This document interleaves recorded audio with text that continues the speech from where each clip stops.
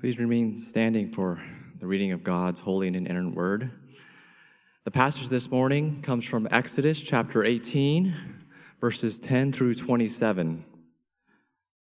If you'd like to use the blue pew Bible in front of you or in back of you, you can find the passage on page 60. Page 60. Exodus chapter 18.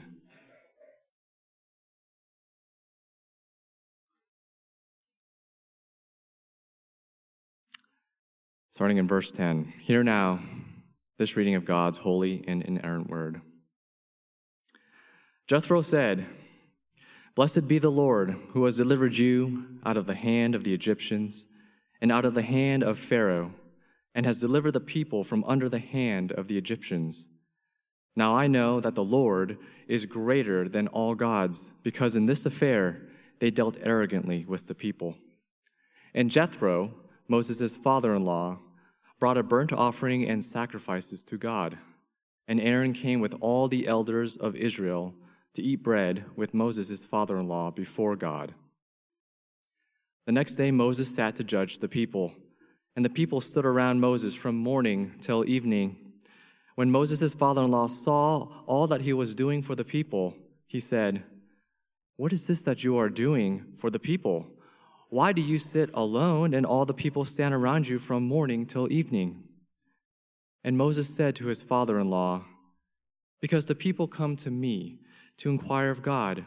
When they have a dispute, they come to me, and I decide between one person and another, and I make them know the statutes of God and his laws." Moses' father-in-law said to him, "What you are doing is not good. You and the people with you will certainly wear yourselves out, for the thing is too heavy for you. You are not able to do it alone. Now obey my voice. I will give you advice, and God be with you. You shall represent the people before God and bring their cases to God, and you shall warn them about the statutes and the laws, and make them know the way in which they must walk and what they must do.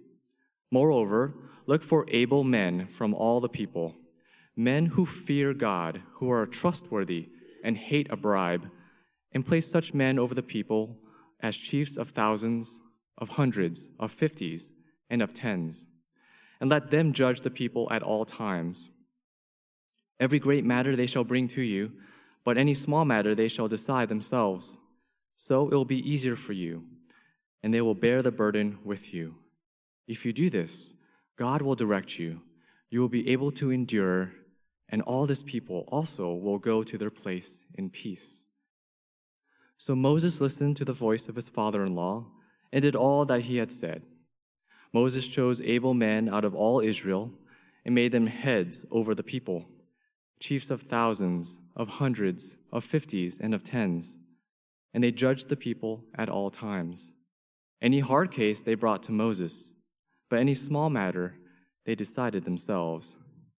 Then Moses let his father-in-law depart, and he went away to his own country.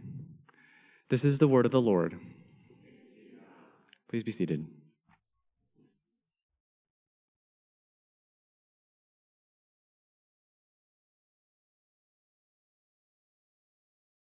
Let me pray for us once more. Father, thank you for the reading of your holy word, and now we do pray for you to speak to us as it is preached. We pray this in Jesus' name. Amen. Well, since December, we've been taking a brief hiatus from our series through the book of Exodus. In the fall, we got as far up to chapter 17, and by now we have seen Moses' confrontations with Pharaoh. We've seen the 10 plagues, the Passover, God's deliverance of his people at the Red Sea. We left off with the Israelites in the wilderness. They were grumbling about food and water, and the last chapter we saw, they were surprise attacked by the Amalekites. So chapter 17 ended with Joshua leading the army into battle, with Moses watching from a hilltop, holding high up into the air the staff of God, which represented the powerful presence of God. And that was to communicate that it was the Lord God who is the one fighting Israel's battles, and that he reigns supreme over all the gods of all the nations. That's been a consistent theme, really, throughout the book, his supremacy over all other gods. We've already seen how those 10 plagues in Egypt, they weren't just miraculous signs demonstrating God's power, but they were actually a polemic against the gods of Egypt. God was proving a point to Pharaoh and to all the Egyptians. You worship the Nile? Okay, I'm going to turn the Nile into blood. You worship gods depicted with heads of a frog or of a cow? Well, I'm going to send a frog invasion or a disease to kill all your cattle. You worship the sun god? Well, I'm going to blot out the sun and you're going to sit in darkness. The point the Lord is proving is really the same point that Moses' father-in-law comes to recognize here in our chapter. In chapter 18, verse 11. Look there again. Listen to what he says to his son-in-law. Starting in verse 10, he says, Blessed be the Lord, who has delivered you out of the hand of the Egyptians and out of the hand of Pharaoh, and has delivered the people from under the hand of the Egyptians. Verse 11, now I know that the Lord, that Yahweh, is greater than all gods. The Lord is greater than all gods. That's really the lesson that God has been teaching his people and teaching the nations throughout all of his mighty acts. The Lord is great, and he is greater than all gods. But church, let's be clear here.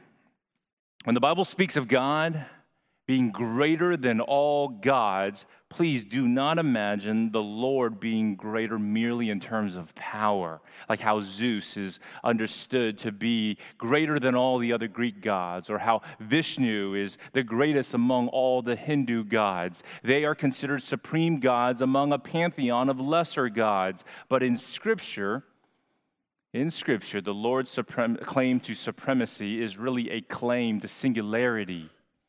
He is greater than all gods, not merely in power, but in essence. He is the only God. You know, lately, the last few months, I've been reading to my daughter The Lord of the Rings. And so I've had to teach her. It's a great joy to teach her about all the different races that are found in Middle-earth. And so you've got these unassuming hobbits, right? And then you have stout dwarves and mighty men who are obviously stronger and greater. But then above them, you have these elves, these majestic elves. But then, even above the elves are the Maiar. You have guys like Gandalf, Saruman, even Sauron. They're all within that kind of hierarchy. And so they are even more powerful than elves. And so we typically think in those terms, right? We see things in terms of such a hierarchy of greatness and power. But please do not view God like that. Don't imagine the Lord being greater than all gods like Gandalf is greater than all hobbits. No, it's more like the way Tolkien is greater than all of his characters in his books. The Lord is the author. The Lord is the creator. Everything else owes its existence to him. That's how he's greater. That's what Jethro recognized. And this greatness is what God wants everyone to know about. This great God wants to make himself known. We've seen this constant refrain as we've been going through Exodus of God saying he's going to do this or he's going to do that to the Egyptians, and you shall know I am the Lord. You shall know I am. God acts in such a way as to spread the knowledge of his name. And here in chapter 18, we see that purpose advancing. You know, before I started prepping for this sermon, I I had a title all worked out. I had a direction that I thought I was going before I even studied the passage. I figured I was going to preach a message on leadership because, many of us are familiar with this section here where Moses' father-in-law, gives him some leadership advice. I typically call it the Jethro principle of delegation. So I thought that's where I was probably going to be going with this. But when I actually got to study the text in context, I realized, it's not really about leadership and leadership advice. This chapter as a whole is about the spread of the knowledge of the Lord and his greatness. You see, unlike the Amalekites in chapter 17, here we have a Midianite, a Gentile, who represents the proper response to the knowledge of the Lord and his great acts of salvation. The Amalekites, they heard about the Exodus, but it doesn't move them to worship. It moves them to battle. They attack the Israelites. But when Jethro, the Midianite, hears of the Exodus, he recognizes the message that was intended to be sent, and he worships. He worships God. That's how it should be. That's God's heart, to spread the knowledge of his name to the praise of that very name. And in chapter 18, we see that purpose advancing. We see it advancing in particular in 3 different realms. And so if you're following along, you can look in your bulletin, you see an outline, and it's a simple outline of we seeing God's knowledge, the knowledge of the Lord advancing into first, our own family, second, into all the families of the earth, and third, into the hearts of God's people. So that's where we're going. Let's begin by considering the spread of the knowledge of the Lord into our own family. We're going to be focusing in particular on verses 1 to 9 of chapter 18, and we're going to look at the dynamics within Moses' own family. If you recall, back in chapter 2, Moses had fled from Egypt. He fled into the land of Midian. There he helped out Jethro's family, and in response, Jethro gave him his daughter Zipporah as a wife, and Zipporah bore 2 sons to Moses. Now, at some point earlier in this story, Moses must have sent his wife and sons back home to his father-in-law Jethro. We don't know exactly when that occurred, why that occurred, whether or not his family was actually present with him to see all the mighty events of the Exodus. We're not exactly sure, but at this point in the story, Moses has led the Israelites to Mount Sinai. Soon, in the next few chapters, we're going to see him receive the law of God. But before that happens, Jethro arrives with his family, reuniting Moses with wife and children. Now, in verse 3, we are reminded of his 2 sons and their unique names. Let's look at verse 3. The name of the one was Gershom, for he said, I have been a sojourner, a stranger, an alien in a foreign land. And the name of the other, Eleazar, for he said, the God of my father was my help and delivered me from the sword of Pharaoh. Now, you've got to understand that in those days, they didn't consult, books or websites on the top 100 baby names. So parents, they gave names based on the name's similarity to a meaningful word or statement that was spoken at the time of the birth, or a name that describes the circumstances surrounding the birth. So if after, a baby was born and someone was to say, oh, kind of reminds me of his grandfather who dug the first well in our village, then they're like, you shall be called Doug.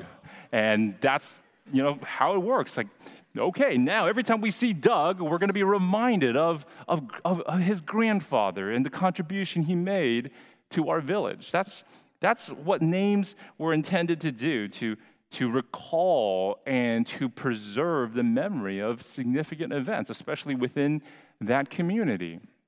So when Moses' first son was born, he was living in exile. He was living as a stranger in a foreign land, and so he names his son Gershom, which sounds like the Hebrew for stranger there. So I was a stranger there. I was an alien there in Midian. And remember, why was he in Midian? Why was he in exile? It's because he had killed an Egyptian. He was on the run. And so remember, his sojourn was also his shame.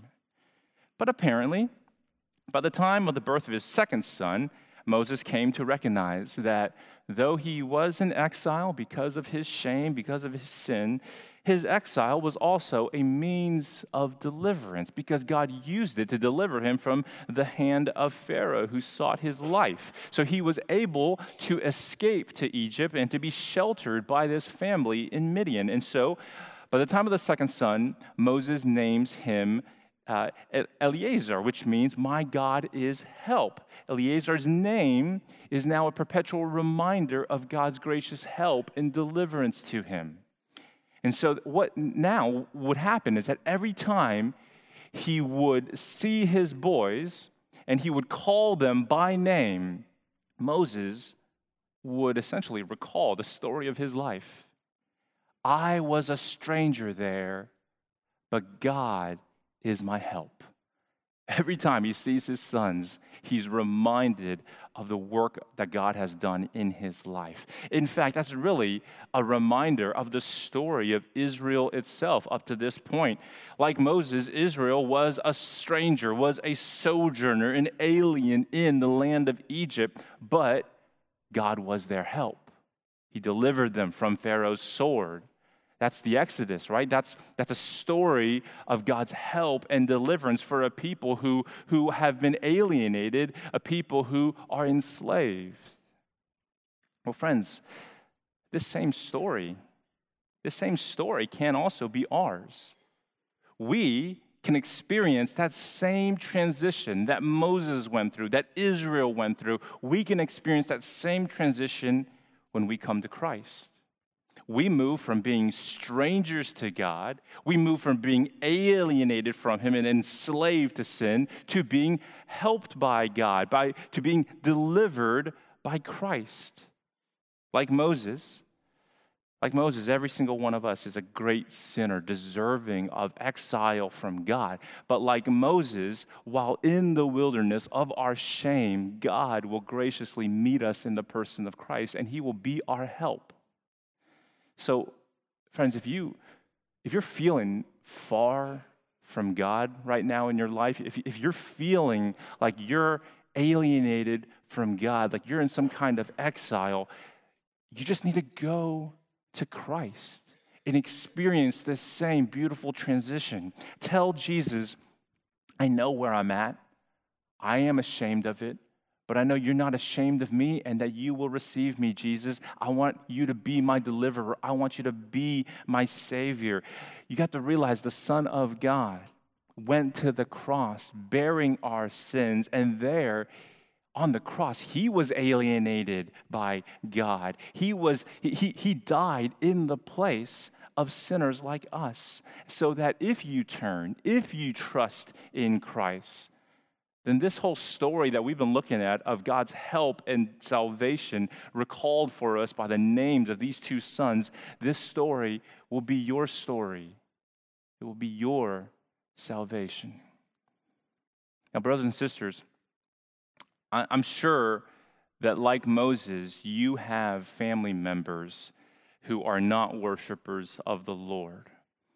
They may be adherents of another religion, or they just claim to be non-religious, but really everyone worships something, everyone worships someone. The question then is, have you told them about the Lord? Have you told them about how much greater He is than whatever it is that they're worshiping? Moses is an example for us of someone who is not just responsible for shepherding a nation, he's also someone who made sure to shepherd his own family. He made sure to tell his father-in-law about the Lord. So look at verse 8. In verse 8 it says, Then Moses told his father-in-law all that the Lord had done to Pharaoh and to the Egyptians for Israel's sake, all the hardship that had come upon them in the way, and how the Lord had delivered them. Now there in the beginning of verse 8, that word for told, that's the Hebrew word for proclaiming. or preaching. So Moses was preaching the Lord to his father-in-law. That's how Moses loved his family. He loved his family enough to preach the Lord to them. So what about you? Do you have family members who do not know the Lord?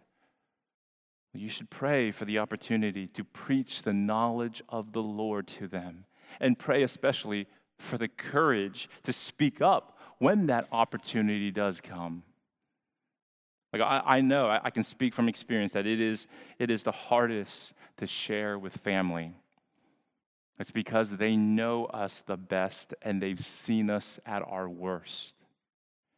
And so it's often really our shame that keeps us from preaching the Lord to our family members. It's because we're ashamed of our witness. But did you notice what Moses shared with his father-in-law? Look back at verse 8. Notice how he didn't just share all the highlights of the Exodus. Notice how it says he also shared their hardships. He told his father-in-law all the hardships that had come upon them in the way. And so that would have included all of those shameful moments, all of those shameful times when Moses and all the Israelites miserably failed in the wilderness. You know, when we do that, when we're honest about our hardships and transparent with our shame, then we have a unique opportunity to tell our family that the Lord is greater than all gods in the fact that He, unlike the gods of this world, loved us while we were still enemies, loved us while we were still sinners, shameful sinners, while we were still weak. Christ died for the ungodly. That's what we have an opportunity to tell them about. That God, that the Lord saves us in spite of the sin and the shame that our family members are so familiar with in our lives. That should really free you. That should really liberate you from whatever's holding you back from telling them about the Lord. Because it's that very shame that could be a means for you to proclaim the grace and the power of God in His salvation. So, friends, we've seen the spread of the knowledge of the Lord into Moses' own family. Now let's consider the next realm. Let's see it spread into all the families of the earth. What we see revealed in this chapter, in chapter 18, is really God's heart for the nations. Remember, Jethro wasn't just a family member who didn't worship the Lord. Remember, he was a Midianite priest, a Gentile, an outsider, a stranger to the covenants of promise. And yet he is not beyond the Lord's concern.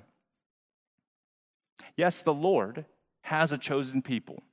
In the Old Testament, they were called Israel. It was one nation, one family that He chose to be His special covenant people. And yet, His choosing of Israel was not to be a compliment to them. It was to commission them to spread the knowledge of the Lord to all the other families of the earth. That was always the intent. That's God's missionary heart. And it's beautiful to see the nations, as represented by this Midianite priest, to see the nations now coming to a saving knowledge of the Lord. In case you're not familiar, the Midianites, they were ancient descendants of Abraham. They're actually from the line of Abraham, from his wife Keturah, found in Genesis 25. But these Midianites, they weren't worshipers of Yahweh. They were still considered Gentiles. They worshiped other gods, and Jethro was one of their priests. But now, when he hears of all that the Lord has done for Moses and for God's people, in verse 9 it says, Jethro rejoiced. He rejoiced in their deliverance. And then in verse 10, notice what rolls off of his lips. He says, blessed be the Lord. Blessed be, literally, Yahweh. This pagan priest of Midian is not just saying, praise God, like some kind of generic expression. No, he is using the covenantal name of God. He's using the name Yahweh. That's a name revealed specially to God's covenant people. But here, a Gentile is adopting it for himself. He is blessing Yahweh. And that's a big deal. Now, I know that there are some commentators who doubt that Jethro actually converted, but I would disagree. I think he did. I think he did convert because of what he says in verse 11. Now I know. Now I know that the Lord is greater than all gods. Because remember, what we've been saying before is that the whole purpose of the Exodus has been, you shall know. I'm going to do this. God says, I'm going to do this, so you shall know. You shall know. You shall know I am the Lord. Well, here Jethro says, now I know. I get it. I figured it out. You showed me. Now I know. I see Jethro as being depicted as the epitome of how God wants the nations, how he wants people to respond. That's why I think he became a true worshiper of Yahweh. So what's happening here is really the missionary task being played out before our eyes. Moses is preaching the knowledge of the Lord to a Midianite priest. He is taking the name of the Lord to a people where the name is yet to be named. That's what a missionary does, right? Honestly, I never saw Exodus chapter 18 as a missions text before. I thought it was about delegating leadership. But this moment here, where the knowledge of the Lord is crossing into an unreached people, and now we see a pagan worshiper being converted, this moment here in chapter 18 is so close to the missionary heart of God. You know, later on in the scriptures, there's this beautiful scene in Revelation chapter 15, at the very end of the Bible, where the heavenly host is standing with harps of God in their hands, and it says that they are singing, it says, the song of Moses and the song of the Lamb. It's like maybe a duet going on, or they're just singing, one song and transitioning right into the other. I don't know how it works, but there are two songs they're singing, the song of Moses and the song of the Lamb. Now, the song of Moses is obviously referring to that song that we looked at back actually in chapter 15 that celebrates the Exodus from Egypt in Exodus 15. It was a wonderful song of redemption. But the song of the Lamb, well, that carries an even sweeter tune as its lyrics focus on an even greater exodus from the bondage, not just to one nation, but the bondage to sin and death. In Revelation 15:4, it says that they sing these words, "Who will not fear, O Lord, and glorify your name? For you alone are holy. All nations will come and worship you, for your righteous acts have been revealed." All nations will come and worship you, for your righteous acts have been revealed. Isn't that what's happening here in our text? As God's righteous acts at the Red Sea are being revealed to this Midianite priest, he came and worshiped as it was sung. And in the same way, when God's elect among the unreached peoples of the world hear of the righteous acts of Christ and his death and resurrection, they too will come and they will worship. That's what the song of Moses and the song of the Lamb are all about.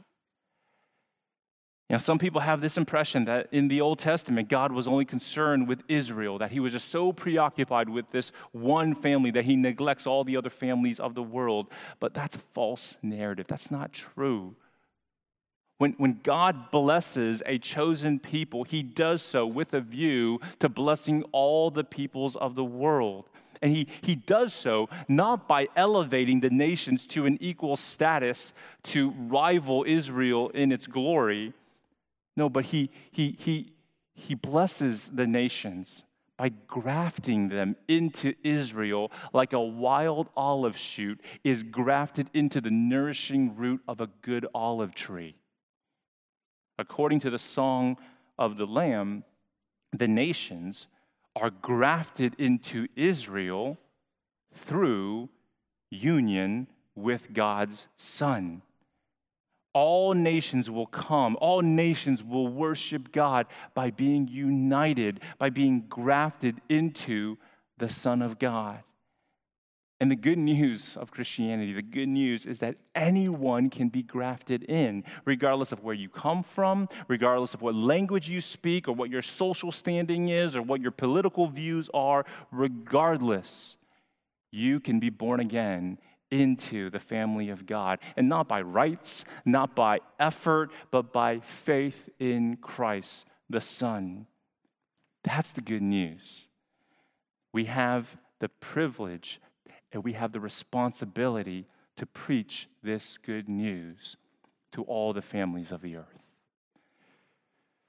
So we've seen the knowledge of the Lord spreading into one family and then into all the families of the earth. Lastly, now let's look in verses 13 to 27, and we see the knowledge of the Lord spreading into the individual hearts of his people. This is the section where Jethro gives his son-in-law advice on how to divide the time-consuming labor of judging. We're told here that Moses would have to go from morning to night listening to case after case, and any issue, no matter how small or how big, was all brought to Moses, and he would have to settle disputes, and he would have to make known, as he says, the statutes of God and his laws. In other words, Moses was revealing the will of the Lord to these people. They didn't know God's will for this or for that situation, and so they had to go to Moses. They went to Moses, and he would tell them God's will. Now, this is an exhausting task of having one man mediate the will of God for an entire people. And this really, if you think about it, it sets the stage for the giving of the law, which is what we're going to see in the next few chapters. Keep in mind here that the Ten Commandments and the whole book of the covenant, these written revelation from God was meant to be for the people of God, for them to hear or for them to read for themselves directly. This episode here with Jethro is intended to make the point that God's design was never for his will to be mediated by just one priest. Israel was supposed to be a kingdom of priests where everyone could know the will of God personally because it has been revealed, it has been written down. Having an entire people rely and depend on one man or one magisterial office to know and to apply the revealed will of God is, as Jethro put it, not good. That is not the way that it should be. And if you think about it, that was the very concern that fueled the Protestant Reformation. The Reformers recognized the need to make accessible the revealed will of God to the people of God. There shouldn't be just one man or one magisterial office that we all depend upon to know God's will. No, God has revealed his will to all his people in Scripture. So the church is to be a kingdom of priests. And that's why the Reformers were so burdened to get the Bible into the hands of the people in a language that they could read and with the skills to make proper interpretations. That has been God's design. That's been God's intent from Exodus, from the book of Exodus. So think about this, Christian. The will of God has been revealed and made accessible to you in a book that you can read for yourself. And for most of us, it's leather bound, it's nicely formatted, it's accurately translated for readability. I mean, what a privilege. How blessed are we? But do we take advantage of this great privilege? Or are we relying too much on pastors and disciplers and mentors to mediate the will of God for us? Now, I know there is a proper place for seeking pastoral advice, seeking wise counsel from experienced believers, but there is also the danger of shirking your own priestly responsibility to search the Scriptures yourself, to discern the revealed will of God. I think that's the warning and advice that our text has to offer to each of us. Now let's look at verse 19. Look at verse 19, and we see the advice that Jethro gives to Moses. In verses 19 to 20, he basically suggests, Moses, you remain as the primary teacher of the law. But in verses 21 and 22, he suggests that Moses is to select capable men and to empower them to judge simpler cases among smaller groups of people. And Moses only has to concern himself with the most difficult of cases. Now, in verse 21, we're given 3 qualifications for the kind of men that Moses should be looking for to carry out this particular task. They are to be men who fear God, who are trustworthy, and who hate bribes. That is, they're not lovers of money.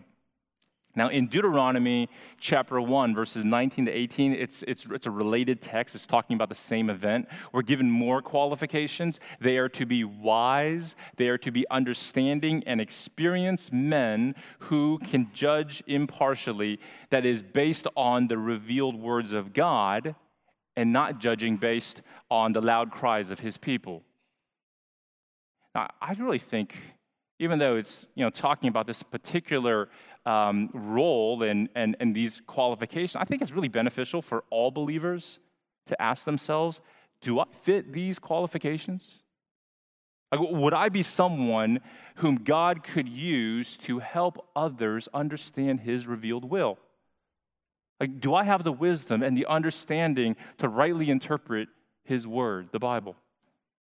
Am I easily intimidated or swayed from speaking the truth in love? Do I fear God? Fear him enough to speak his will, no matter how hard or unpopular it is?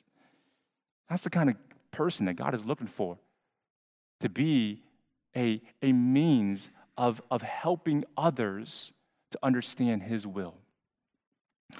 Now, how did Moses respond to Jethro's advice? Well, if you look at verse 24, it says, Moses listened to the voice of his father-in-law and did all that he had said. Now, the thing is that he didn't follow the advice simply out of respect to elders or just to stay on the good side of the in-laws. I mean, I think there's some wisdom there, but that's not his motivation. No, Moses intended to listen to Jethro's voice because in Jethro's voice, he discerned the voice of God. Look at verse 23. Jethro concludes by saying, if you do this, God will direct you. You will be able to endure. So Jethro understood that his son-in-law is still a prophet and a priest of the Lord. So he knew Moses would listen to him, but Moses would ultimately seek God's direction in this matter. And that's why he says, God will direct you. So Moses did seek out the will and direction of God, and he discerned that it was to do all that Jethro had recommended. And he does it, and it ends up blessing Moses, and it ends up blessing the people of Israel. So, friends, this passage, like I said, is really not what I thought it was about. It's not really about leadership principles. It's about the spread of the knowledge of God. It's about this progression that we see in Scripture from knowing God's will through human mediators here in chapter 18 to, as we progress, to knowing God's will through written revelation, which is going to be in chapter 19 and on. But even that's not good enough.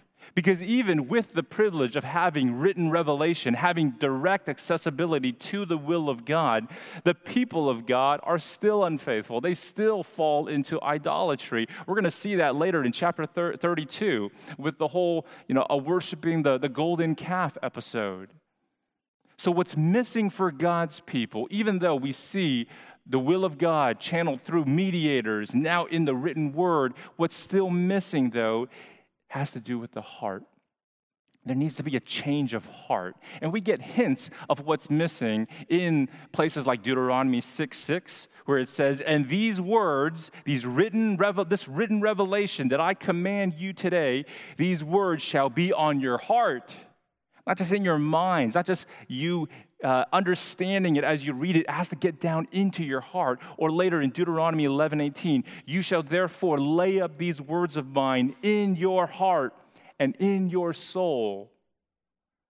So that's God's goal, to have God's will not just written on stone or on paper, but written on our hearts until his words and his will become an integral part of who we are.